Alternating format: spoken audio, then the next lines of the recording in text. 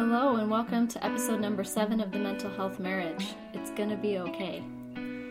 This is a podcast for the spouses and partners of those who are mentally ill. I'm your host, and for the sake of my husband's anonymity, you can call me M. As the spouse of a man with bipolar 2, I will share my stories, my struggles, and my insights with you. And I hope to build a community where we can all laugh and cry together at the paradox and irony that mental illness can be. I hope we can help each other keep it together and thrive despite the major setbacks. I believe that we create our futures and that we can make better lives for ourselves and our families.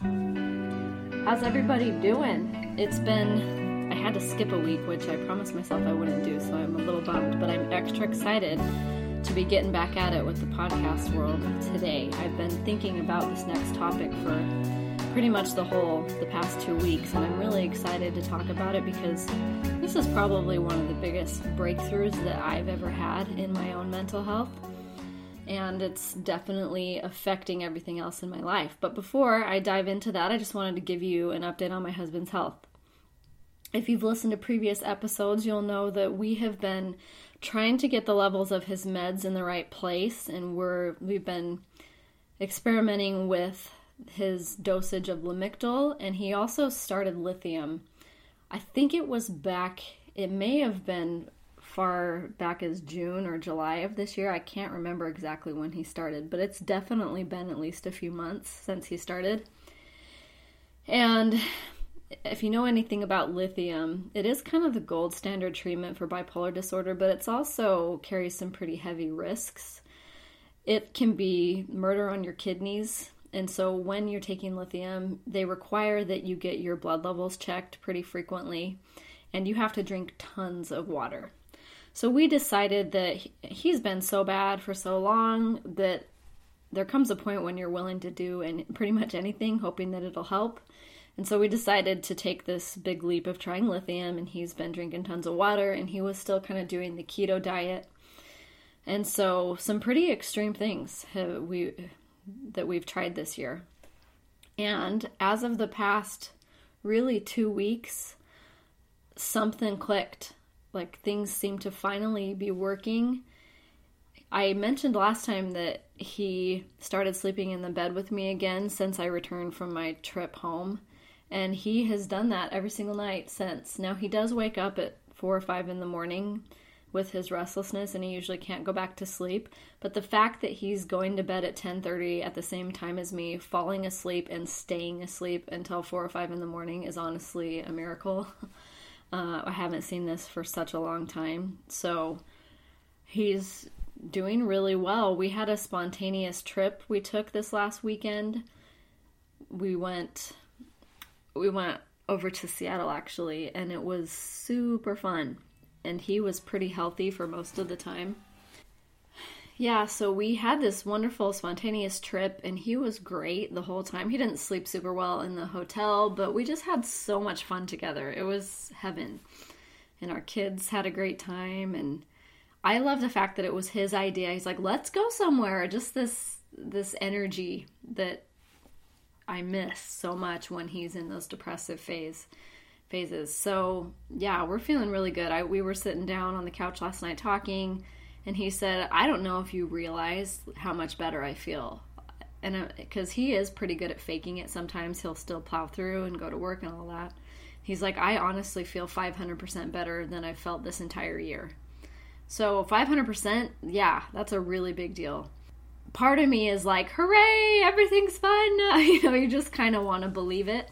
And you want to rejoice in the good times, which I think is good. I think I need to not let fear of the future cloud the happiness of the present. So I'm just trying to stick with living in the present moment and being grateful that things are okay right now. But also accepting that we don't know what's around the corner. But also accepting that whatever is around the corner we can do. So we're all feeling really positive, and I guess, it's times like these when you wish that you could go talk to your younger self and tell yourself it's going to be okay. We're going to find some things that work, and it's going to take a lot of patience and a lot of time, but it's going to be okay. So that brings me to the topic of the day, and that is, it's going to be okay. So this is kind of not really what it sounds like, because I have been a chronic validation seeker my whole life. I think as a girl and as someone brought up in a conservative religion, and my parents are loving, wonderful people, but also very strict.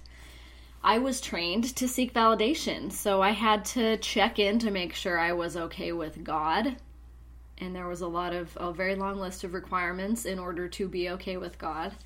And there was leaders that were allowed to ask you very personal questions and just constantly making you have that worry and that guilt, like, am I okay? I'm not sure. And from my parents too, they made the expectations of what the behavior requirements were. So yeah, there was this long list of I must make sure that I'm okay with all of these people. And the list goes on. I mean, this isn't just the religion I was raised in. The world is this way. You're going to be okay if you go to college. You're going to be okay if you find the right spouse. You're going to be okay if you can be thin, or if you can stay young and pretty, or you're going to be okay if it can even spread into if you do so many hours of volunteering. It's like, here's the list. If you check all the boxes, then you're okay. And I'm sure that many of you out there will know that maybe you did those things. Maybe you were able to perfect that list, and then life still blew up in your face. I felt this way so much. I felt so betrayed by everything and everyone when my husband was at his worst and I was doing all the things I was supposed to be doing, and it felt like I was getting no help and no answers. So it makes total sense that I completely stopped believing in God. It's like, you told me that God was a vending machine, and if I did all the things that he would give me what I wanted, and so I did all the things and I'm not getting what I want, so it must be a lie. And boy, yeah, so much betrayal, so much anger. I didn't understand. It's like, this equation you fed me is not working. In the darkest hours, I was just looking everywhere for somebody or someone or something to tell me that it was going to be okay. And some people would. They'd be like, oh, you're going to be okay. Maybe you need to get divorced, but you'll be okay, And it's almost like these people would tell me that things were going to be okay, but I didn't really necessarily even believe them. It's like they can say the words, but you don't feel it on the inside, and there's no proof that it's going to be okay. And I was defining okay as an outward circumstance. So, what is different now? Well, everything is different, because I've come to define my outward circumstances as something that, for the most part, I don't have control over. I can't control the behavior of others. I can't control the state of my husband's illness. I can't control what other people think about me, even if at my best efforts I try to make them like me. I just can't control it, and it's honestly none of my business what other people think about me. So where can I get this acceptance, and how can I know that I'm going to be okay? And the truth of the matter is the only person that can tell you that you're going to be okay is yourself. And this isn't the frantic, outward, racing brain, fight or flight reaction part of you. This is the you that's on the inside, that's wise and calm and kind of behind all the craziness in your daily life. I like to think of it as, you can think of it as your spirit or your soul or whatever language you use to describe that. But I kind of like to think of it as the older version of myself, the wiser version of myself, like 80-year-old me looking down at, I'm 34, at 34-year-old me saying, you're okay. You're going to be okay. And when I view it that way, that's the first time that I believe it. And I think, really, if you bring God into the picture, that's the way that God wants you to see it. Like, even if God was some separate entity, however you view God, if that God is apart from you and separate from you, telling you something, I don't necessarily think you'd even believe it. But when it comes from inside of you and you telling yourself you're going to be okay, that is the only way that it has ever sunk in for me. And when you say you're going to be okay, I almost feel like that's not even what I really mean. When you say okay, it comes from the total acceptance that I am okay. You are okay. Not just okay. You are worthy, lovable, strong, and capable. And you can make it through whatever life throws at you. You can prove to yourself day after day, minute by minute, that you keep the promises that you make to yourself. When someone else tells you, hey, something goes wrong, don't worry, I'll take care of you. I mean, sure, it's wonderful to have people in your life that are looking out for you, and we all need love and friendship, but again, we can't control the behavior of others. So if you want something that's a solid foundation and a sure thing to fall back on, it's got to be you. I hope this doesn't come across as sounding lonely, because I think you could view it that way, like, well, that's depressing. The only person that I can count on is me. But to me, it was honestly one of the most liberating breakthroughs I've ever had. You don't need anybody else to tell you that you're going to be okay. And that means that you're free. You don't have to prove anything to anybody else ever again. You don't have to spend your time and energy creating a facade to validate some fear that you have inside of you. You can just be. No matter what's happening on the outside, you can be that calm behind the storm. You can step back from whatever crap life is throwing at you, and you can say, even now, I am okay. I am wonderful. I am filled with love and light. Even if, I don't know, it definitely takes practice, and this is why people say they have a meditation practice. You may only be able to step back to that place for a moment. But gradually, as you bring yourself into the present moment more consistently, more consciously, that feeling of everything is great, everything is fine, that can be something that's more of a natural feeling for you. Because I think, this is an analogy that I'm sure is in so many books and so many people have used, but it's that concept of the sun. The sun is shining all of the time, no matter what. It doesn't matter if you're good, it doesn't matter if you're bad, it doesn't matter what kind of a day you're having. Behind whatever storm is going on, that sun is shining, shining, shining. If you know that it's there, that is very comforting. Even if the wind is beating on you, or even if the lightning is striking, it's still there.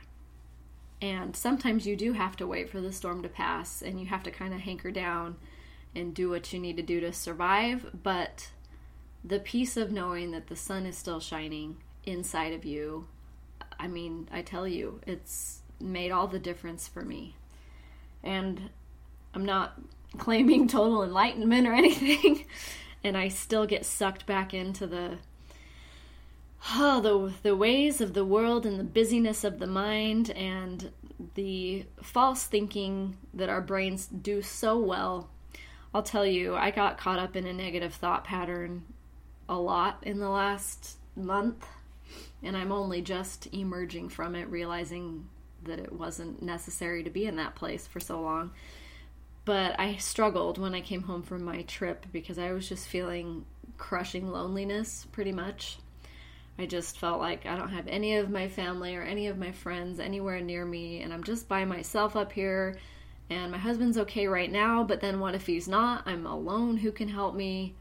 And it just was soul crushing. It really was. I just felt so alone, and I'm sure I will feel that way again. That's a human struggle that everyone has at some point in their lives, and some of them for a majority of their lives. It's being human means you're going to be lonely at some point. But I just kind of have stepped back and realized, like, even if you're lonely, you're still okay. Like, you're still You still have that sunshine, that light and that love inside of you. And if you don't focus on the outer feeling of loneliness, you can focus on the good things that you have and be grateful. Like, boy, I really need to be grateful right now that my husband's doing well and that he's improving and that I have these 2 beautiful, wonderful children and that I have a healthy body and mostly a healthy mind. I mean, there's a giant list of things for me to be grateful for. And even apart from that, even if everything was a total wreck and a total mess in my life, I could still be grateful that I can breathe in and out. And yeah, that's easier to say than to actually do, because when things fall apart, your primitive brain goes to that place of fear so quickly and so easily. But practice, people. We got to practice stepping back from the chaos of our lives. I guess I am just really grateful that I'm learning all of this. It's definitely not habitual at this point, but I'm aware that it's there. And that awareness alone has changed my life. So if you have no idea what I'm talking about, I mean, look up some books about meditation, read, even just reading things that are uplifting, learning about how other people have overcome their adversity. This is how it all started for me. And so we all have so much to learn from each other and so much to share, and receiving the gift that others have to give. So when someone puts out a work into the world, I just finished reading The Untethered Soul. Michael Singer, I think, is the author. I should have looked that up before I started talking. But, oh my goodness, that book was so beautiful and so amazing. And books like that are everywhere, but so many people don't know they're there and they don't read them, and I think that's sad. Like, there's so much light and wisdom to gain if you're only seeking it. I'm definitely a seeker, even if it started as seeking validation from others. I think I do have the disposition to want more. That can lead to wanting more stuff and wanting more excitement and wanting more adventure and wanting more nice things. I bought a new guitar this weekend. Oh my goodness. I don't necessarily need it, but I have worked hard, and we are in a place financially where we can get away with that. And I'm feeling a little guilty, wondering if I should return it.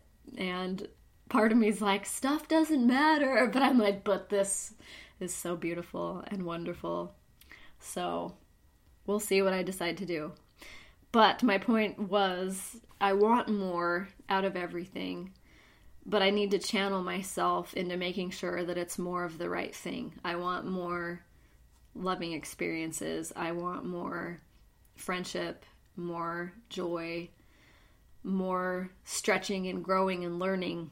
And I think sometimes when you put yourself in those positions, you end up with an abundance of everything, but you just have to be cautious with where you put your focus and where your desires are. So this was sort of a short episode today, and I hope that it wasn't too random. I wrote out some bullet points, but it was a little bit of freestyling today, so hopefully that's okay. And thank you all who are still listening. It's been so fun for me to make these weekly podcasts, and there will be more to come. There really will be interviews, but I feel like I can't force my husband to help me with the setup too much, so I really just need to figure it out myself. I need me to tell me that it's going to be okay and that I can figure out technology. So anyway, I hope everyone is doing well, and even if you're not doing well, tell yourself that you're okay, because you are, and you are a good person underneath it all, and you are meant for greater things in your life, no matter where you are. I really believe that, and I hope that you're starting to believe it, or that you already know it. The email for the podcast is mentalhealthmarriage@gmail.com. Send me an email with your thoughts, your questions, your comments, and I can read it on the show. I'll talk to you guys soon.